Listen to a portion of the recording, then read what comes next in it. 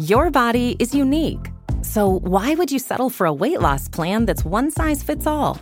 Noom is the weight management program that takes into account your biology to build a custom plan just for you. Stay focused on what's important to you with Noom's psychology and biology-based approach. Sign up for your trial today at Noom.com and check out Noom's first ever cookbook, The Noom Kitchen, for 100 healthy and delicious recipes to promote better living.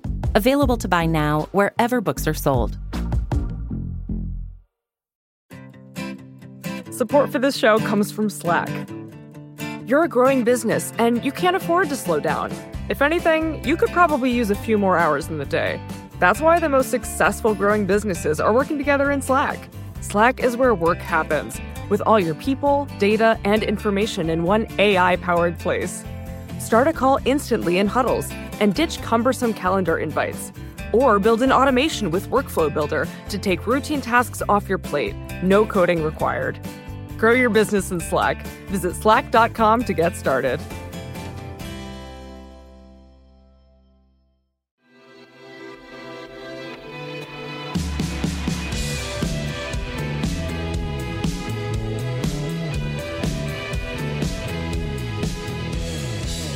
Hello, welcome to the Ezra Klein Show on the Vox Media Podcast Network.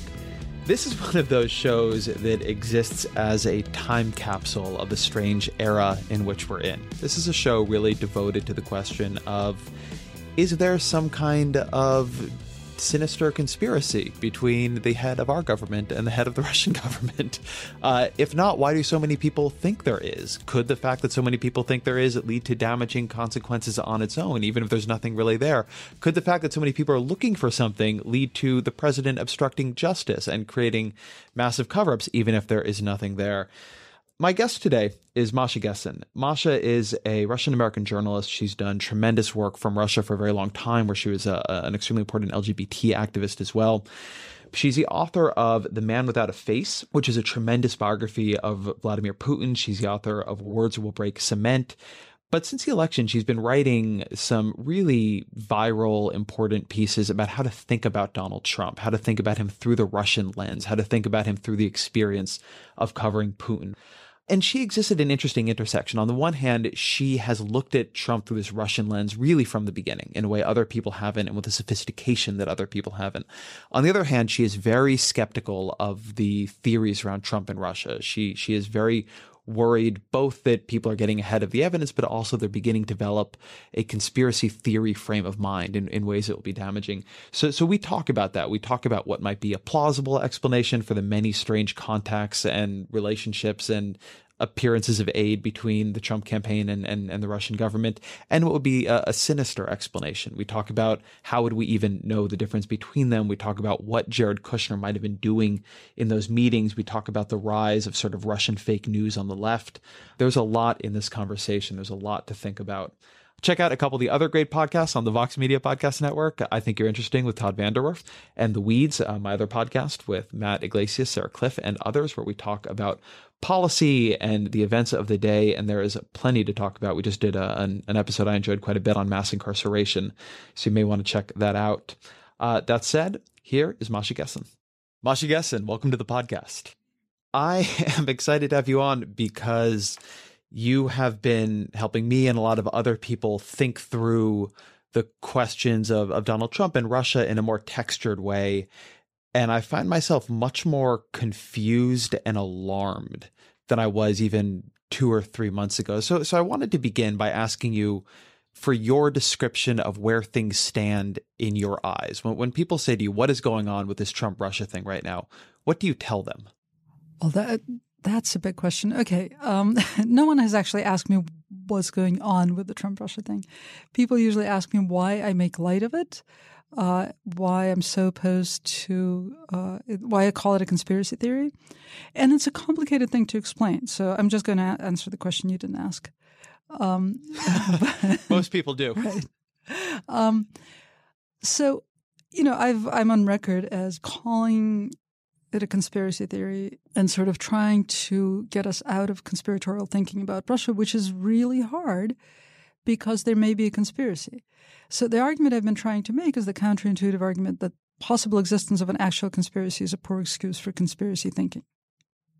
And what I mean by that is that from the moment that sort of the first intimations of the Russia meddling appeared, which I would place sort of last summer, around July, this trope of Trump as the Manchurian candidate has been around.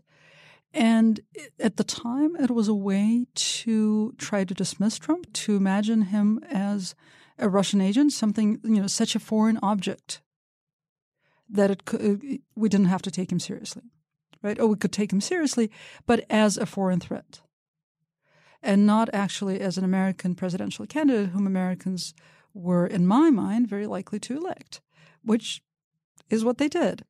So then it shifted to this idea of the Russian story as an explanation for how we got Trump, that Russia elected him, and also a fantasy of how we're going to get rid of Trump, because once it becomes clear that Russia elected him, this national nightmare was going to be over. And there are obvious problems with that, and I think people have, even a lot of people who were really, sort of shocked and embroiled by the Russia story early on, are sort of coming around to an understanding, strangely, as it actually acquires some meat, right, the story, people are starting to understand that, yeah, probably this investigation is going to take years. And it's not going to produce sort of the silver bullet that's going to get rid of Trump. And my suspicion is that not only is it going to take years, but it's going to produce a lot of loose ends. There's certainly bad faith agents. Russia certainly was trying to disrupt the election. I have no doubt about that, and I think we have enough evidence on that. But the bar to actually proving collusion is extremely high. It is weirdly especially high with this president who doesn't seem to have a consistent thought from 1 hour to the next. So I suspect that proving that he carried out a plan, that he was consistent in his negotiations, that's going to be an impossible task, because it probably didn't happen because he's not actually capable of it. So that, I think, that'll actually, particularly that last bit, makes a lot of sense. But let me try to break this down a little bit more. So take my big initial question and take it in chunks. Listening to you describe it, it seems to me that you have sort of 4 things you're looking at here. And I think that we're all looking at, but you're looking at more systematically. There's a question of what actually happened. What, if any, single picture unites the sort of various weird threads and factoids that have begun to emerge? Why did Jared Kushner have that weird meeting asking for potentially a Russian-protected communications channel outside the normal bureaucracy? Why are there all these sort of lies about who met with whom when? Then there's a question, if we did have the answer of what happened between the Trump campaign and Russia, of what are the consequences of it, right? Were any laws even broken? Would anybody even care? Then it seems to me there's what hopes and biases do people bring to it? What might they be motivated to believe? What do they wish they could believe? And then sort of related to that, what danger is both substantive in the way it warps a political conversation here and psychological in maybe the way it lures people towards unwise conspiracy thinking, which I think is very much happening on the left. What dangers does it pose to American politics going forward? Does that feel like a reasonable way to break that down? I think that's exactly right. So let's begin with what happened. And let me frame the question this way. There are a lot of pieces of a puzzle that are, to me, just sitting in a jumble on the floor. There's more than feels to me that can be explained by nothing, but certainly not enough that I can put the whole thing together. So there are kind of crazy explanations, or explanations that still feel to me very outside the realm, like the Manchurian candidate kind of thing. But what feels to you like the plausibly innocent picture, and what feels to you like the plausibly sinister picture?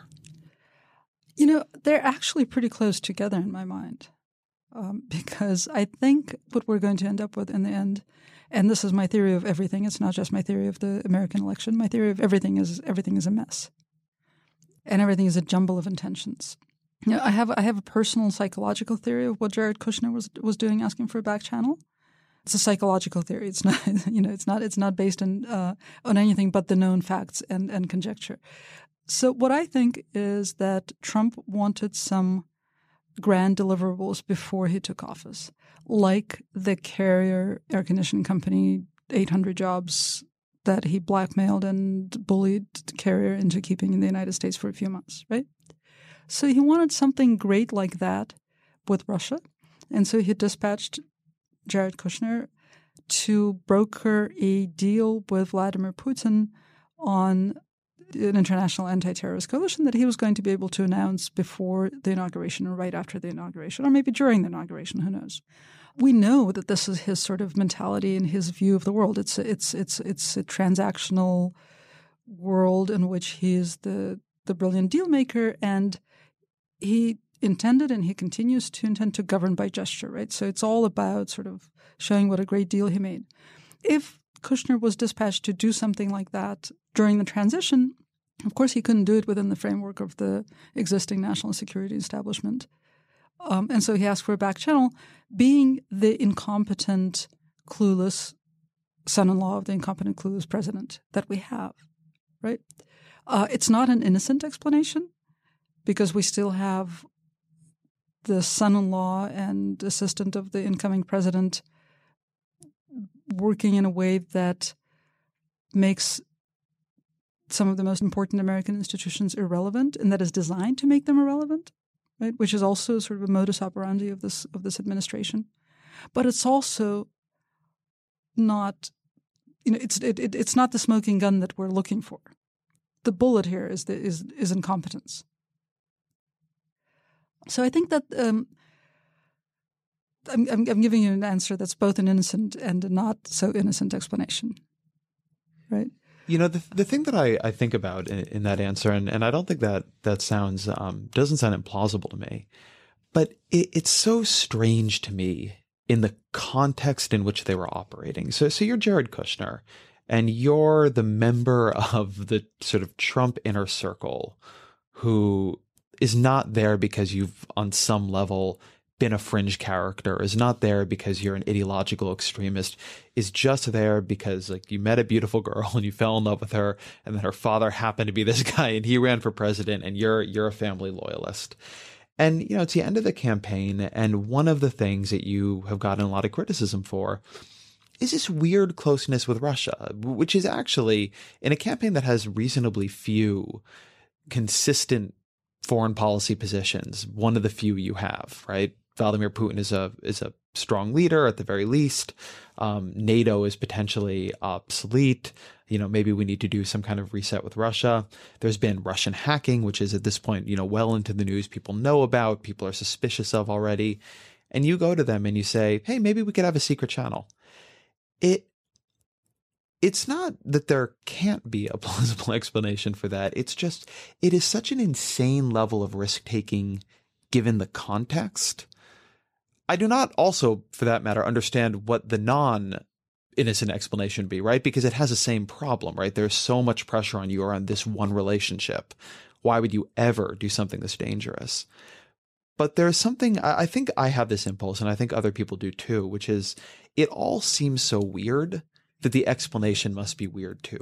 And I take your point that may not be true, but I have trouble with that. There's so much there that it feels like the explanation must be weird.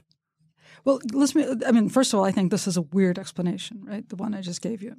It is not normal to want to do this outside the national security establishment, to want to do it basically for brand advancement, except that is becoming normal because that's how this president functions.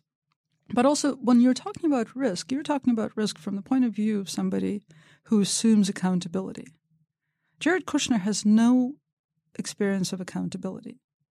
He's never been held responsible for being a slumlord. I think that even the level of public scrutiny that he's been subjected to since he became a member of this administration, I think has been shocking to him. That nothing like that had ever happened to him. There was that terrific piece recently on Jared Kushner, the slumlord, and I'm blanking about which magazine it was in, but Alec McGillis in the New York Times Magazine, I believe. Yes, and you realize reading that piece that for years this guy's companies have been going after vulnerable, poor people systematically, and it has never once occurred to them that this was a publicity risk, reputational risk or anything like that. They don't think in those terms because they have no experience of taking a reputational blow. Donald Trump, in fact, has no experience of taking a blow to his reputation. I think that's one of the things that have been painful to him and have caused him to lash out since he became president. Because generally speaking, he's been able to, declare bankruptcy half a dozen times and cheat on his wives and stiff all of his business partners over and over again and generally act like a despicable human being. And still, as he rightly said, he could shoot a person on Fifth Avenue and still get elected, right? So your concept of risk is demonstrably different from Jared Kushner's concept of risk. I think that's fair, although I don't know. One thing I very much agree with you on here is that I find this is an administration that I find it hard to psychologically model. Kushner, maybe. Kushner feels more fragile to me than maybe he does to you. I think he's somebody, his dad went to jail. He was written up in a book for getting into Harvard because his dad paid his way. Right. I think he's dealt with a certain amount of humiliation and sort of travels in circles where that matters. Trump strikes me as having a psychology that is, I don't want to call it unique, but is unusual. And so the sort of normal human reactions I tend to project onto people that help constrain their actions and explain them, they don't work with him. But let me try something because I've been talking to a lot of people about this and I have my own sort of both innocuous and sinister explanation. And I want to present it to you and have you tell me what's wrong with it, if that's all right. Okay. I have a theory that this part isn't a theory. The Trump campaign was made up of people who were very inexperienced in national politics, who are fringe figures, who didn't know sort of, and I use this term ironically, the rules. They didn't quite understand what carried what weight. And when you're doing presidential politics and you don't really think you're going to win, but you're running all around and you're busy, you do a lot of horse trading with a lot of different groups. You go to the Border Patrol Guards Union and you talk to them about what they want. And in return, you get some things you want. You talk to the Heritage Foundation. You talk to the Chamber of Commerce. You talk to the Federalist Society. They say, hey, you got to choose a Supreme Court justice off of this list. You say, sure, give me the list. I'm happy to look at it. And then you release it. So, you're coming into this pretty new. And it's pretty normal that somebody comes to you and says, hey, we can help you out. We're a super PAC, or we're connected to super PACs, right? In the sort of shadowy way these things work, or we are a big interest group. We've got some oppo on the other side, or we've got some field troops to deploy into Ohio, or we've got some money to spend on independent expenditures, but give us a little something here. And, Trump has all these people who sort of idiosyncratically are connected to Russia, Manafort and others. And Russia idiosyncratically has a bunch of oppo on the Clinton campaign. And, just a relationship that feels normal to people at the time starts up. It's nobody's top agenda item, collude with the Russians. It did not feel, maybe they said, yeah, if you're going to release this oppo, it'd be great if you started doing it on the first day of the Democratic Convention. And that didn't seem like a big deal to anybody. And then later on, it turns out that isn't like talking with the Heritage Foundation, that isn't like talking with the Chamber of Commerce, that isn't like talking with the Border Patrol Guards Union, that is getting tapped by, those conversations are getting watched by the American intelligence services, that when you say Trump campaign colludes with Russia, that reads very different than Trump campaign colludes with the Business Roundtable. And all of a sudden now you've got this problem because you didn't realize quite what you were doing, but you did it. And now you somehow have to defend it. And now people know more than you realize they knew. And it's all on the level of scrutiny that you didn't quite realize you had. And so I feel like there's a way for collusion to have emerged. I'm not sure I don't think that's illegal necessarily, by the way, but collusion that really would look bad, that really would be problematic to have been there. But they weren't trying to have some secret plan with Russia. They just thought this was how politics worked because they were doing it with tons of other groups at all times. I think you're exactly right. Oh, well, good. Podcast over. No, I'd add a couple of other variables, right? Some of these people come from business where you don't draw the same kind of line between dealing with, an American wholesaler and a Chinese wholesaler. They feel pretty much like the same kinds of contacts. So I think in that sense, your analogy between the Russian agents and the policemen's union is exactly right. They really don't know the difference, and they can't imagine the kind of public scrutiny that they would come in for. But one other idea that I would add to this is that there is also sort of an equal and opposite reaction, right? Which is that when the first kind of wave of public scrutiny came in, we saw a lot of demonization and just excitement over contexts that were actually normal. There's nothing strange about Trump campaign people talking to the Russian ambassador during the Republican National Convention. Nothing strange about it, right?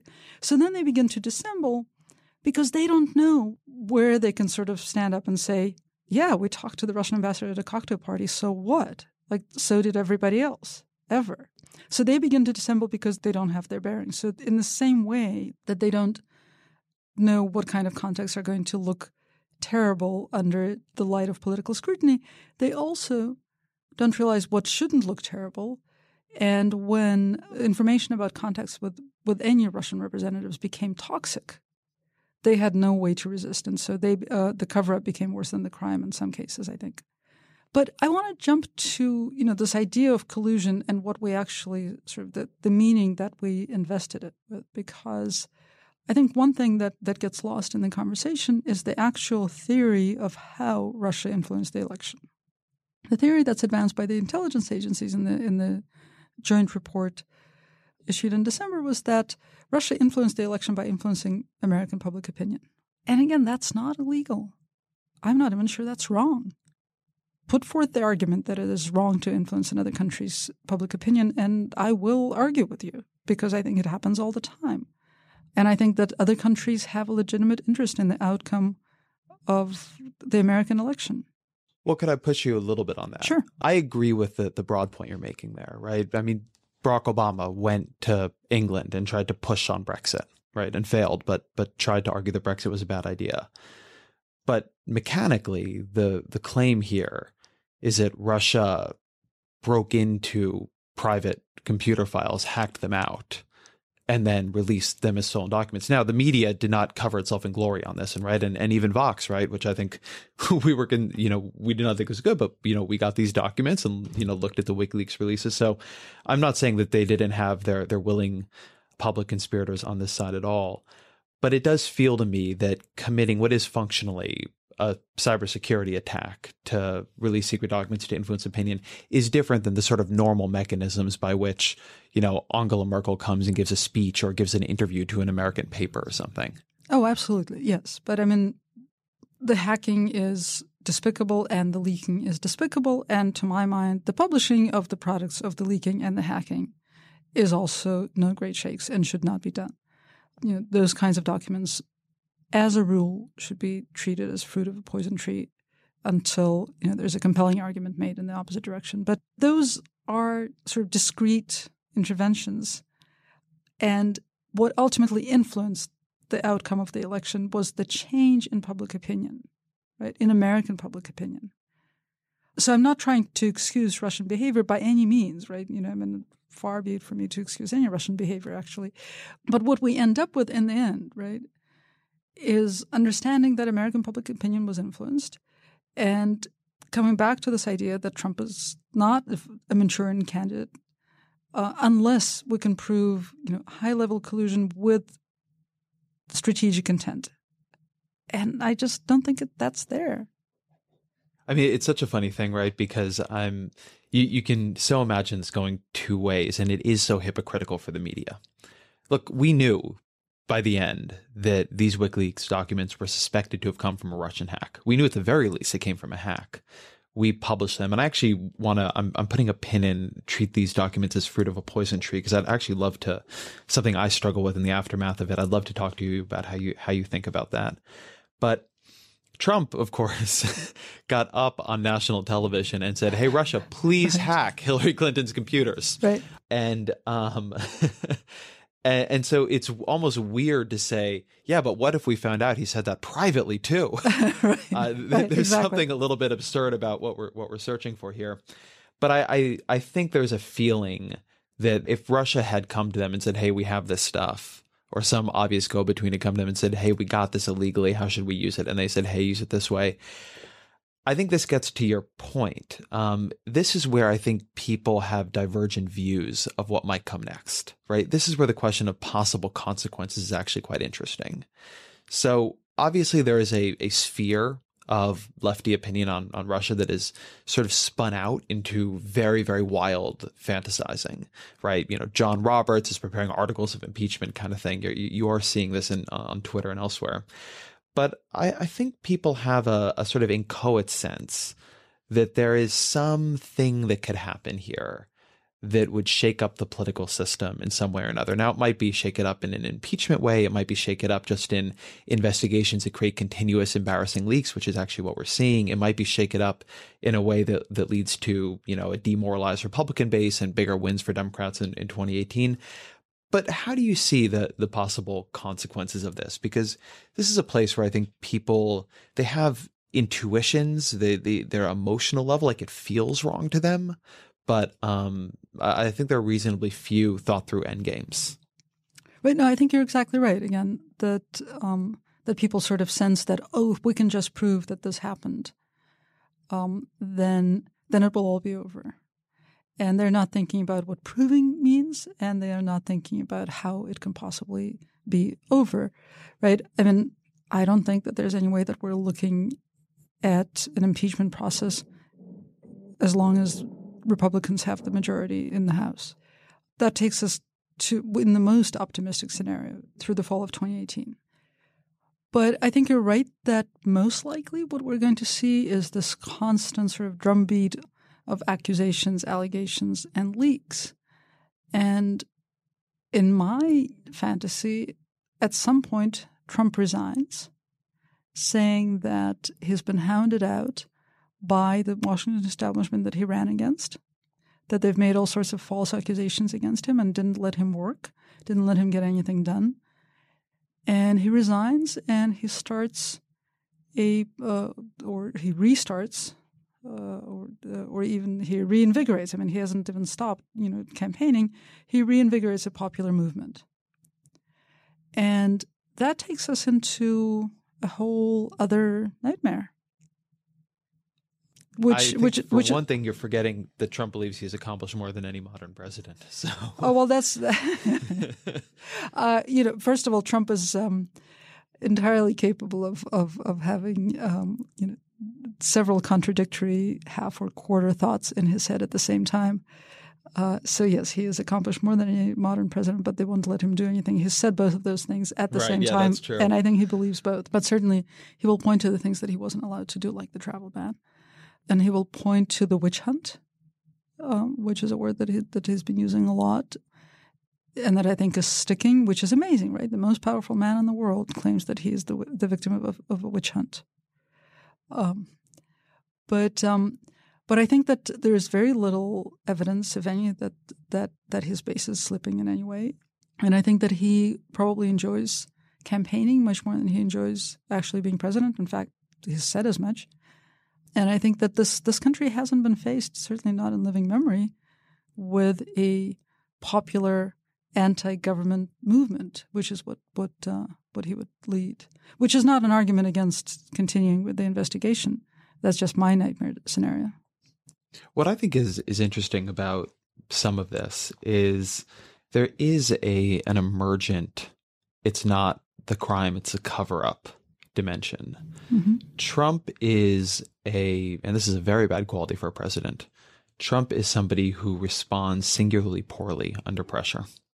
And he's actually, funnily enough, written about this in his books with some level of self-awareness. He wrote in The Art of the Deal that he has a tendency, if he feels crossed, to try to give it back to the person 10 times, even though that sometimes can make it worse.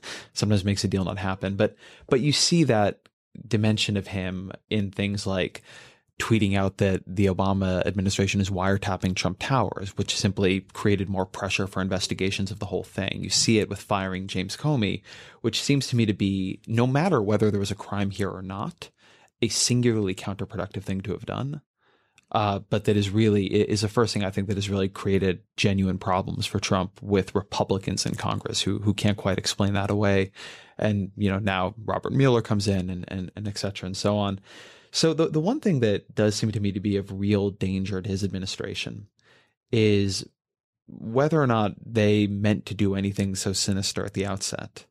They now believe correctly that there is political danger and political distraction in more coming out about their possible contacts with Russians on these matters. And if they try to lie and they try to stonewall around that, and with a context where there was a Russian hack that people know about, and they have so undermined their own credibility on these issues already because they've handled it so poorly, it does seem to me that, a totally plausible scenario is that this is simply a terrible millstone around Trump's neck for really the entirety of his term. Assuming he doesn't, if he doesn't win a second term, it could be that, we have 4 years and it just never stops. It never stops being a sort of leak. And they're never able to get just 6 months out of this. And so it ends up not being as dire for them as impeachment, not being as dire for them as, Trump is forced into resignation, but something that by the same token, they can never escape, because while the truth is not necessarily an existential threat, it's also bad enough. And they are defensive enough in these kinds of scenarios, and they are angry enough about how they feel they're being treated that they can't ever quite get past it. I think that's entirely likely. I wonder how much it will cripple Trump. I mean, I think it will slow him down domestically, which again worries me. I mean, obviously, my specialty is just looking for the worst case scenario in every situation. So, what worries me is that Trump was bound to discover how difficult it was to sort of influence the everyday lives of Americans as president.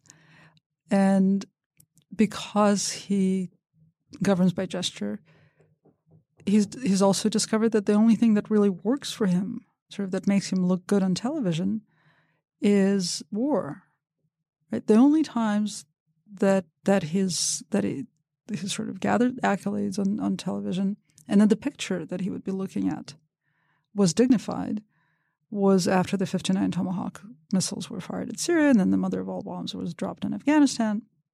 And so I think he's going to want to resort to that more and more because it looks good and it's a good distraction, and it feels good. Support for this podcast comes from Constant Contact. If you're a business owner, you already know that it's really, really hard to cut through the noise of everyday life.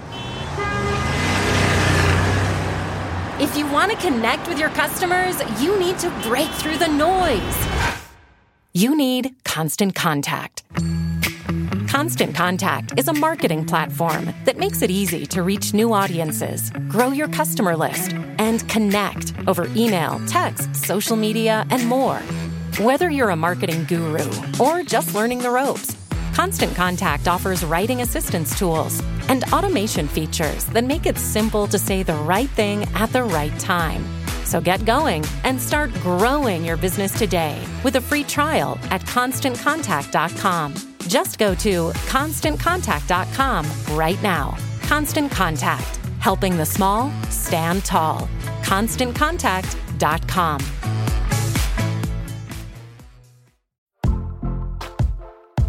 Most weight loss programs focus on restriction and inflexible routine, which is why most diets fail.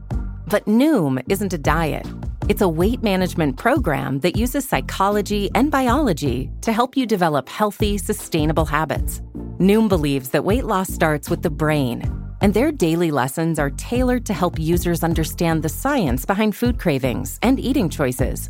Whether you want to lose weight, increase physical activity, meet a health goal, or simply change the way you think about food, Noom can help you build healthy habits while still enjoying your favorite foods. Stay focused on what's important to you with Noom's psychology and biology-based approach. Sign up for your trial today at Noom.com and check out Noom's first ever cookbook, The Noom Kitchen, for 100 healthy and delicious recipes to promote better living. Available to buy now wherever books are sold. Your sort of early pieces on this that went very viral right around and right after the election came out of your experience covering Vladimir Putin in Russia and using Putin and the Russian media and the Russian political system as a way of thinking through the dynamics that we might see with Trump. And I think a lot of that proved to be very prescient. What you just said about difficulty at home leading to the desire to project strongman tendencies abroad. I mean, we've seen that in American history too, but that is also at the moment something Putin at least has been trying to do. What did covering Putin help you see about Trump? Right. So it's an interesting problem for me because I don't want it to sound like Trump and Putin are particularly similar or connected in provable ways. Because they're not particularly similar, and we haven't proven that they're connected. But I think that covering Putin over the course of basically 2 decades gave me a set of optics that allows me to focus on things that you can see too, and other people can see once I point them out. But I focus on them because I know what to look for. And I think that journalists who've covered Berlusconi have the exact same, or I mean, it's a different set of optics, but it's the same skill set. They can also point to things that are out in the open, but that American journalists who haven't covered autocrats haven't had the experience of focusing on, are gaining it very fast. It's been an extraordinary time for sort of professional growth for a lot of journalists. So there are things that Trump does and there are ways in which he acts that make him similar to a Putin or Berlusconi or any number of people whom I haven't covered, but who probably share the same traits. And of course, the top one to me is the way that he uses language, the way that he lies to assert power rather than to sort of bring you around to his view of reality, which is an entirely different way of lying. It's a bully's way of lying, right? But it's something that fact-checking is ineffective against. Yeah, we had a great piece by Matt Iglesias this week called The Bullshitter in Chief. There's this great book by Harry Frankfurt on bullshit, where he sort of distinguishes the bullshitter who doesn't care about truth from the liar who does, the bullshitter who is unimpeded by the truth from the liar who actually is responsible for trying to make people believe what he is saying or she is saying is true. And that the latter is a way to see Trump. And the point Matt makes, the reason he says it is important, is that bullshitting is very common in authoritarian and quasi-authoritarian regimes. And one way and one reason it's common is it's a way of testing loyalty in a system where loyalty can be very important. And the canonical example of Trump bringing that, it felt to me and to others, and I think Tyler Cowen, the economist, was the first to point this out to America, was right after he was inaugurated, when he made Sean Spicer go out in front of cameras and say, yeah, I don't care what your lying eyes told you. This was the most well-attended inaugural in history. And if what you thought was happening was Sean Spicer was trying to persuade anybody of that, that wasn't true. What Spicer was trying to do was signal loyalty to Trump. And that is a very dangerous thing. And Matt makes this point, I think, very well. But because it begins to corrode the rest of the system. It's not just that you have this one bullshitter at the center of it. It's that an H.R. McMaster's, who is a very respected general, if he is going to be able to keep doing work that he thinks is good, important work inside keeping Trump from doing bad things, then he sometimes has to go out and echo the bullshit. If Rod Rosenstein, who came to the Justice Department as a well-respected figure, wants to keep his job, when Donald Trump tells him to come up with a rationale for firing James Comey, he does it. And that distance from the truth and use of alternative facts as a loyalty tool is very dangerous and very corrosive. I'm curious if you think that is a fair assessment to put on American politics at this point. Oh, absolutely. I mean, I would add a couple of things. One is that I think what Matt was writing about and what other people have written about is actually directly related to what we think of as ideology. In history books, we often read about ideology as something coherent and comprehensive and sort of a picture of reality or a vision of a glorious future that makes sense, that explains, how millions of people could have fallen for some bullshitter from the past, like a Hitler. In fact, though, ideology is often a blatant lie. And Hannah Arendt wrote about that. The blatantly counterfactual statements are a way, on the one hand, to demonstrate loyalty and to test loyalty, on the other hand, to experience belonging. You subscribe to something that you and this set of people believe, and other people don't. That creates a kind of togetherness, and it also insulates you from the rest of the world. Because a unity that's based on a set of lies, the more blatant, actually, the better, is impenetrable to the outside, right? It becomes encapsulated. And you're all stuck with each other, and you're impervious to rational arguments from the outside because something that is an idea to which truth is irrelevant cannot be penetrated by irrational argument, right, or by evidence, or by fact check. So that's one thing that I would add. And another is that it's not just H.R. McMaster, and it's not just Rosenstein. It really does penetrate the entire system. It doesn't just have to happen in public. I have experienced the way that it happens, in private. I mean, I've certainly experienced it personally living in Russia, but I've also experienced it in the last few months in the United States, talking to people who work in federal agencies, like, say, somebody who works for the State Department, who is trying to do their job to the extent that they understand their job, and their job, in the way that they understand their job, has taken on aspects of untruth. I'll try to explain how that works without sort of betraying any sources. But let's say you work in a program, and this is true of most State Department programs, country programs, right, where human rights has been an integral part of your mandate, right? Supporting human rights, promoting human rights, responding in calls to action where human rights is concerned. Now, in the new disposition, there is a Secretary of State who said that human rights are irrelevant.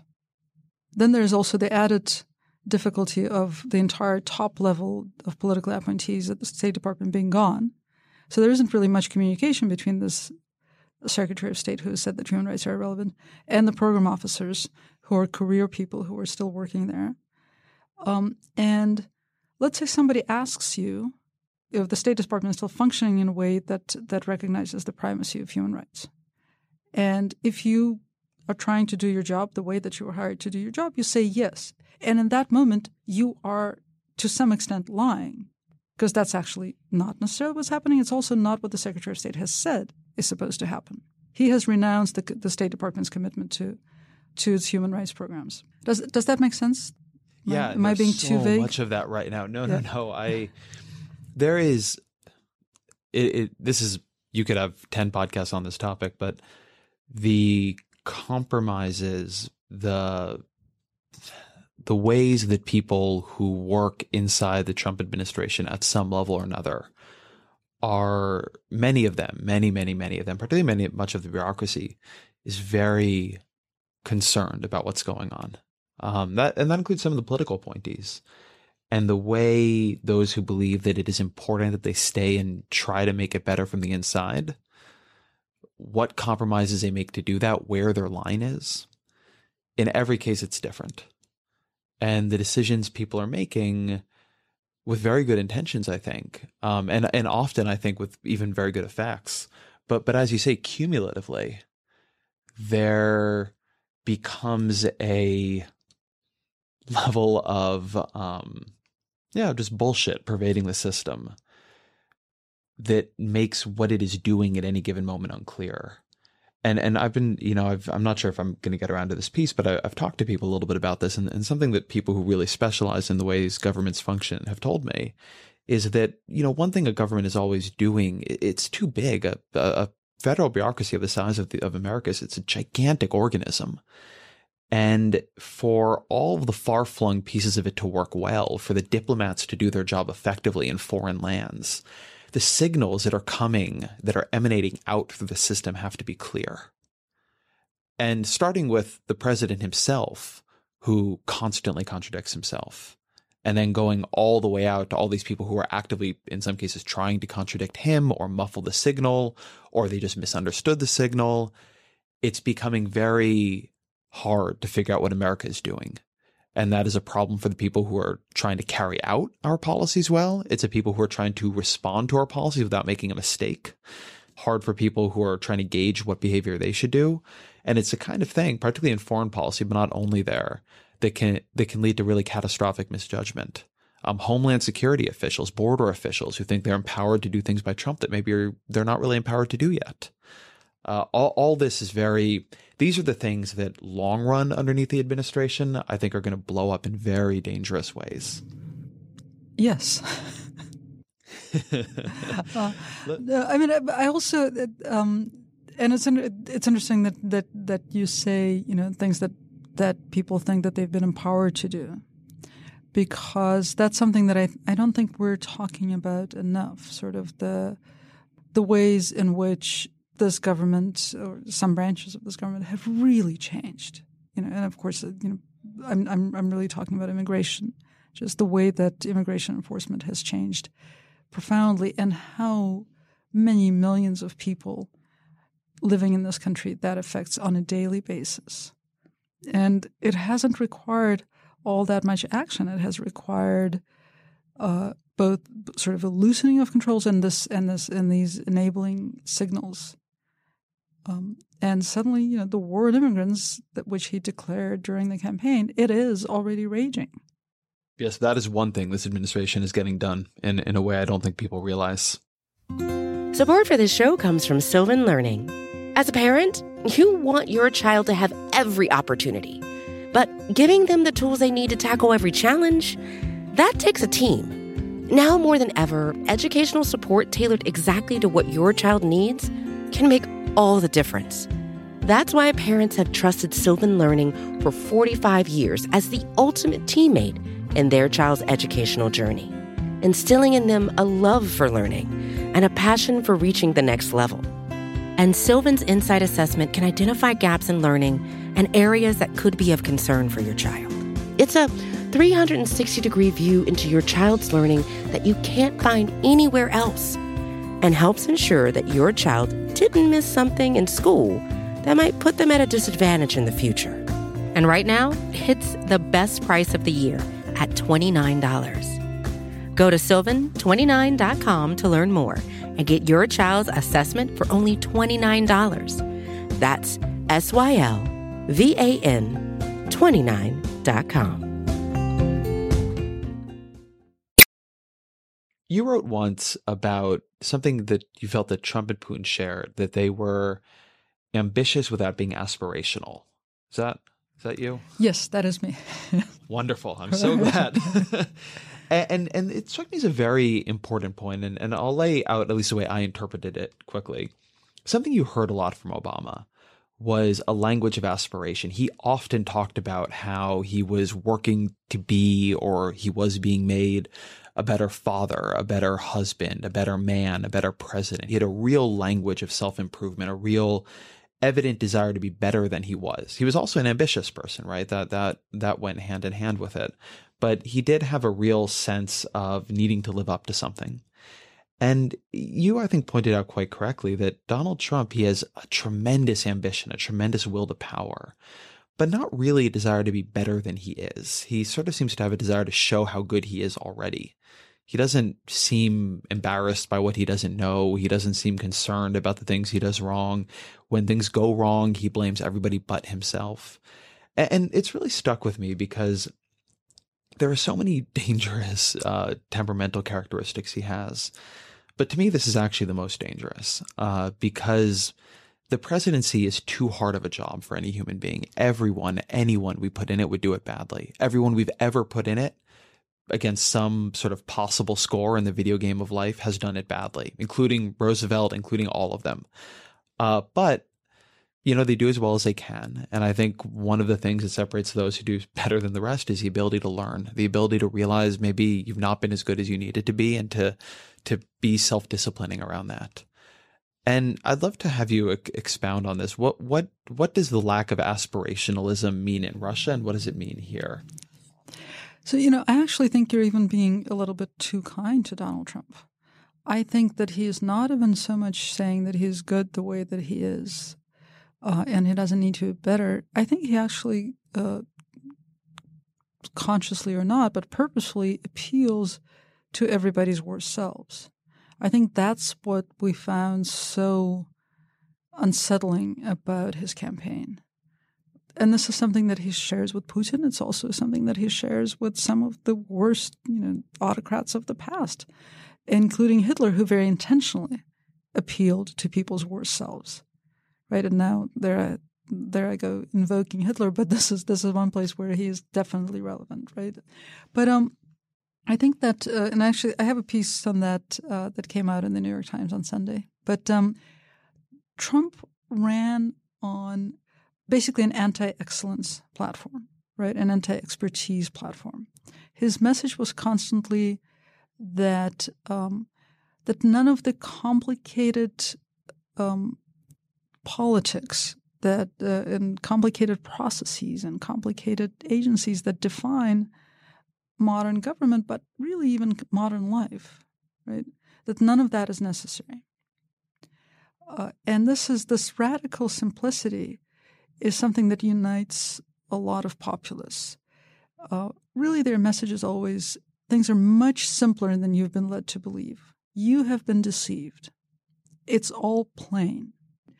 And the message that comes with that is that these people who have been pulling the wool over their eyes over your eyes by saying that they have all this expertise, they have all this knowledge, they know how to do things. They've just been lying to you, and they've been trying to bureaucratize your life. Right? But I can come in and blow it all to smithereens, and it will work better. It will work simply. It will be comprehensible to you. It will be intelligible to you. That is connected with his sincere contempt for not just specific people or specific ways of doing government that exist in this country, but government in general as it's constituted, right? When he was talking about draining the swamp, he was talking about destroying institutions, right? Which is why he has gone and not only pointed to every agency or almost every agency somebody who's actually opposed to the mission of that agency. Right? But I think that also doing things like appointing Ben Carson to run HUD was yet another signal that he's anti-expertise. Right? And it comes out in little ways as well. I think the story that you're referring to was actually the piece that I wrote about the inaugural cake, the plagiarized cake. Oh, that's right. Yes, that was a wonderful frame. Right.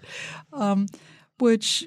Do you want to just say what the plagiarized cake was for a minute? Yeah. So the cake gate was there's a celebrity chef named Dove Goldman who was apparently watching one of the inaugural balls on television or watching the inauguration on television. He noticed that the cake that Mike Pence and Trump cut with a sword during one of the inaugural balls looked exactly like the cake that he had created for an Obama inaugural ball in 2012. And so he tweeted about it, and the Washington Post actually investigated Cakegate and found out that someone had gone to a much more modest bakery in Washington, D.C. and commissioned this cake and had come in with a photograph of the Obama cake. And the owner of the bakery said, well, how about I make like a variation of this cake? And they said, no, it's fine the way it is. And she made this copy of the cake, except most of it was styrofoam, whereas Obama's was all cake. That's a wonderful metaphor right there, by the way. Exactly. But I find that moment of the sort of her saying, let me make a variation, they're saying, no, just make an exact copy, most telling. Because what would be the point of originality? What would be the point of excellence? What would be the point of trying? And I think that this is, the plagiarism scandals that actually have become, they don't become full-blown scandals because there's so much else going on. They would be under different circumstances, I think. But, from Melania's speech to the cake to now there's a Secretary of State designate who plagiarized his master's thesis, right? And it's not surprising because, well, if somebody's master's thesis was fine the first time around, why wouldn't you reuse it? Remarkably, the entire Putin cabinet has been plagued by similar plagiarism scandals. They all have PhDs and they all plagiarized or just bought their dissertations. And there's a dogged group of dissidents in Moscow who have been documenting these plagiarized dissertations, and it doesn't stick. And I think that the reason it doesn't stick, it doesn't strike people as scandalous or even particularly corrupt because the ethos of these governments is anti-excellence. It's anti-expertise. There is no value to knowledge. So if there's no value to knowledge, then stealing other people's expertise isn't much of a transgression because this thing is meaningless in the first place. So I want to go back to something you said because it brings us back to something I want to make sure we cover, which is Trump does not bring out the best in the people he appeals to, but he also does not bring out the best in his enemies. I don't think anything in American politics is psychologically healthy right now. And I don't think Trump opposition is trending in psychologically healthy directions. And this brings us back to this final piece of the Trump-Russia stuff, which is the ways in which liberals want to believe the worst version of it's true because it offers them a deus ex machina that they're not going to get otherwise. And you wrote this very eloquently. You wrote, for more than 6 months now, Russia has served as a crutch for the American imagination. It used to explain how Trump could have happened to us, and it is also called upon to give us hope. When the Russian conspiracy behind Trump is finally fully exposed, our national nightmare will be over.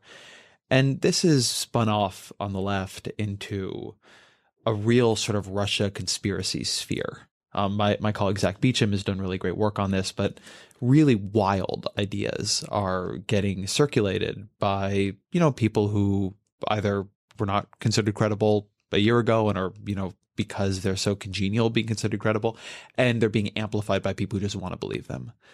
And I'm curious how you see the danger of that. You have been, I think, in your writing, very disturbed by this trend. And I think one version of looking at it is say, these are just people on Twitter going a little bit too far. But you think there's something that is more toxic here. And I'd like to hear how you think about it. Yeah, I'm really glad you've come back to this because as I was thinking about this when we were talking about sort of the possible scenarios and the sort of the almost best case scenario, which is that Trump is just plagued and largely paralyzed by these allegations till the end of his first term, and then doesn't win re-election in part because he's been so tainted by the Russia story. And that all sounds well and good until you stop to consider what kind of political culture we enter the post-Trump era with. I think it's impossible to underestimate how destructive Trump is to American politics, to American political institutions, but even more to culture and to language and to the way we talk about politics. I think that a lot of Americans are not finely attuned to this because, and this is another area in which I think, having lived in an autocracy gives me a kind of leg up because I've also lived sort of through a failed recovery from an autocracy. And I know what that looks like. And when people are sort of breathing a sigh of relief, I think around the 100-day mark, saying, oh, well, he hasn't accomplished anything legislatively, it's all going to be okay, that's not what I would have been taking stock of. I would have been taking stock of what's happened to language, what's happened to political thought, what's happened to political debate. And some of the things that have happened certainly to journalism have been amazing, right? But some things have been really disturbing, like the proliferation of conspiracy theories on the left, like I think a larger mood of smearing politicians with the Russia brush. That's that taps into a long-time American political tradition, but there's nothing great about tapping into that tradition. There's nothing great in trafficking in that kind of political conversation. And it also doesn't move the anti-Trumpers in any direction except the anti-Trump direction, right? That's not enough to move on after Trump. There's no vision for what America can be if it's not run by President Trump. Where's the Democratic Party? Where are Democratic politicians? Where's the glorious future that they're going to bring us in place of the imaginary past that Trump has been promoting? None of that is there. None of it, as far as I know, is even being discussed because everybody is talking about how to get rid of this guy and how to use the Russia story to get rid of this guy more specifically. So one of the things that I wonder about there is that on the one hand, I think to your point about where are the Democrats at the moment, I think the fact of being powerless and not having a campaign to focus attention just sort of it almost doesn't matter what they do, right? I think they can say things about Russia. I think they can say things about healthcare, and it doesn't matter that much. But the place where what you say really resonates with me is Republicans engaged in this kind of conspiracy theorizing from much more powerful sources in their party and with much more indulgence from their elected officials during the Obama era. Trump himself was the prime progenitor and advocate of the birther conspiracy.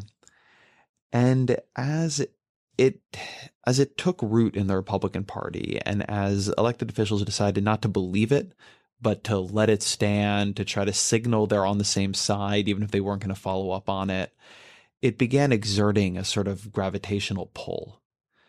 And by 2016, you did have Republicans who were running on all kinds of visions for the country. Marco Rubio had some very interesting speeches about what he wanted to do on college and other things. But it was Trump who represented where the base had really moved to. And it was Trump who they were convinced, would fight for them, would lock Hillary Clinton up in jail, would build the wall, would do all these things that fit what had become their mindset and would become their core set of concerns. I don't think that's happening in the Democratic Party yet, but we're, whatever it is, 135 days into Trump or something. And this is a long time for people to be this angry and this scared. And the sort of rise of a conspiracy sphere has happened faster than I would have thought it would. There's been, I think, a little bit more quick pushback.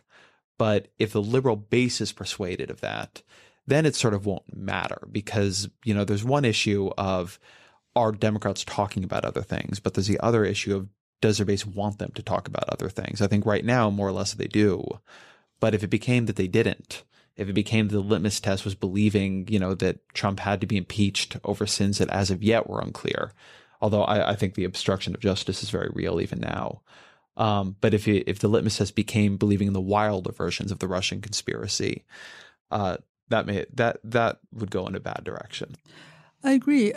And, I'm not talking about how the Democrats aren't talking about important legislation.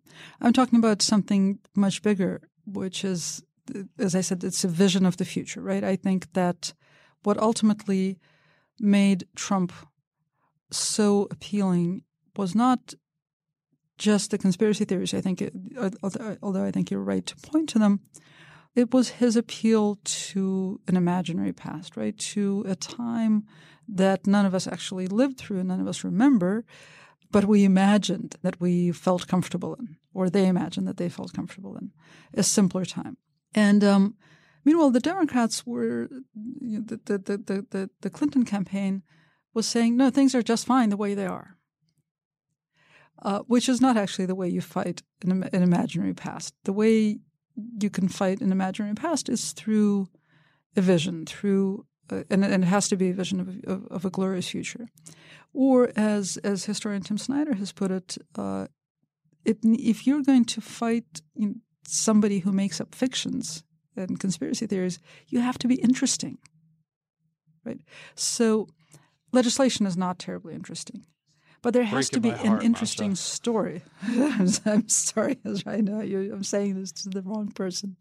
For a lot of people, legislation is not terribly interesting. I think it's fascinating, but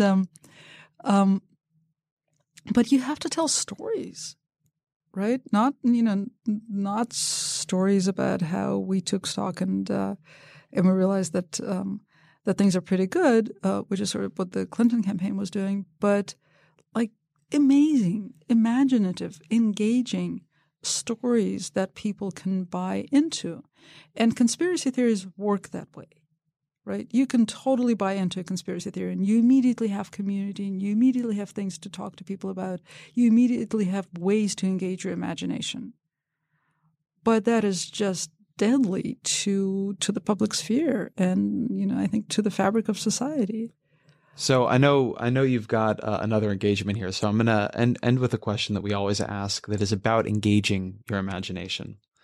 What are 3 books? Are you going to ask me about books? I'm going to ask you about right? books. What are 3 books that you would recommend, matter to you, maybe help explain this era, maybe don't, but that people should read? Oh my God! I knew you were going to ask this, and I forgot to think about it. I'm a writer, and so the hardest questions are always about books.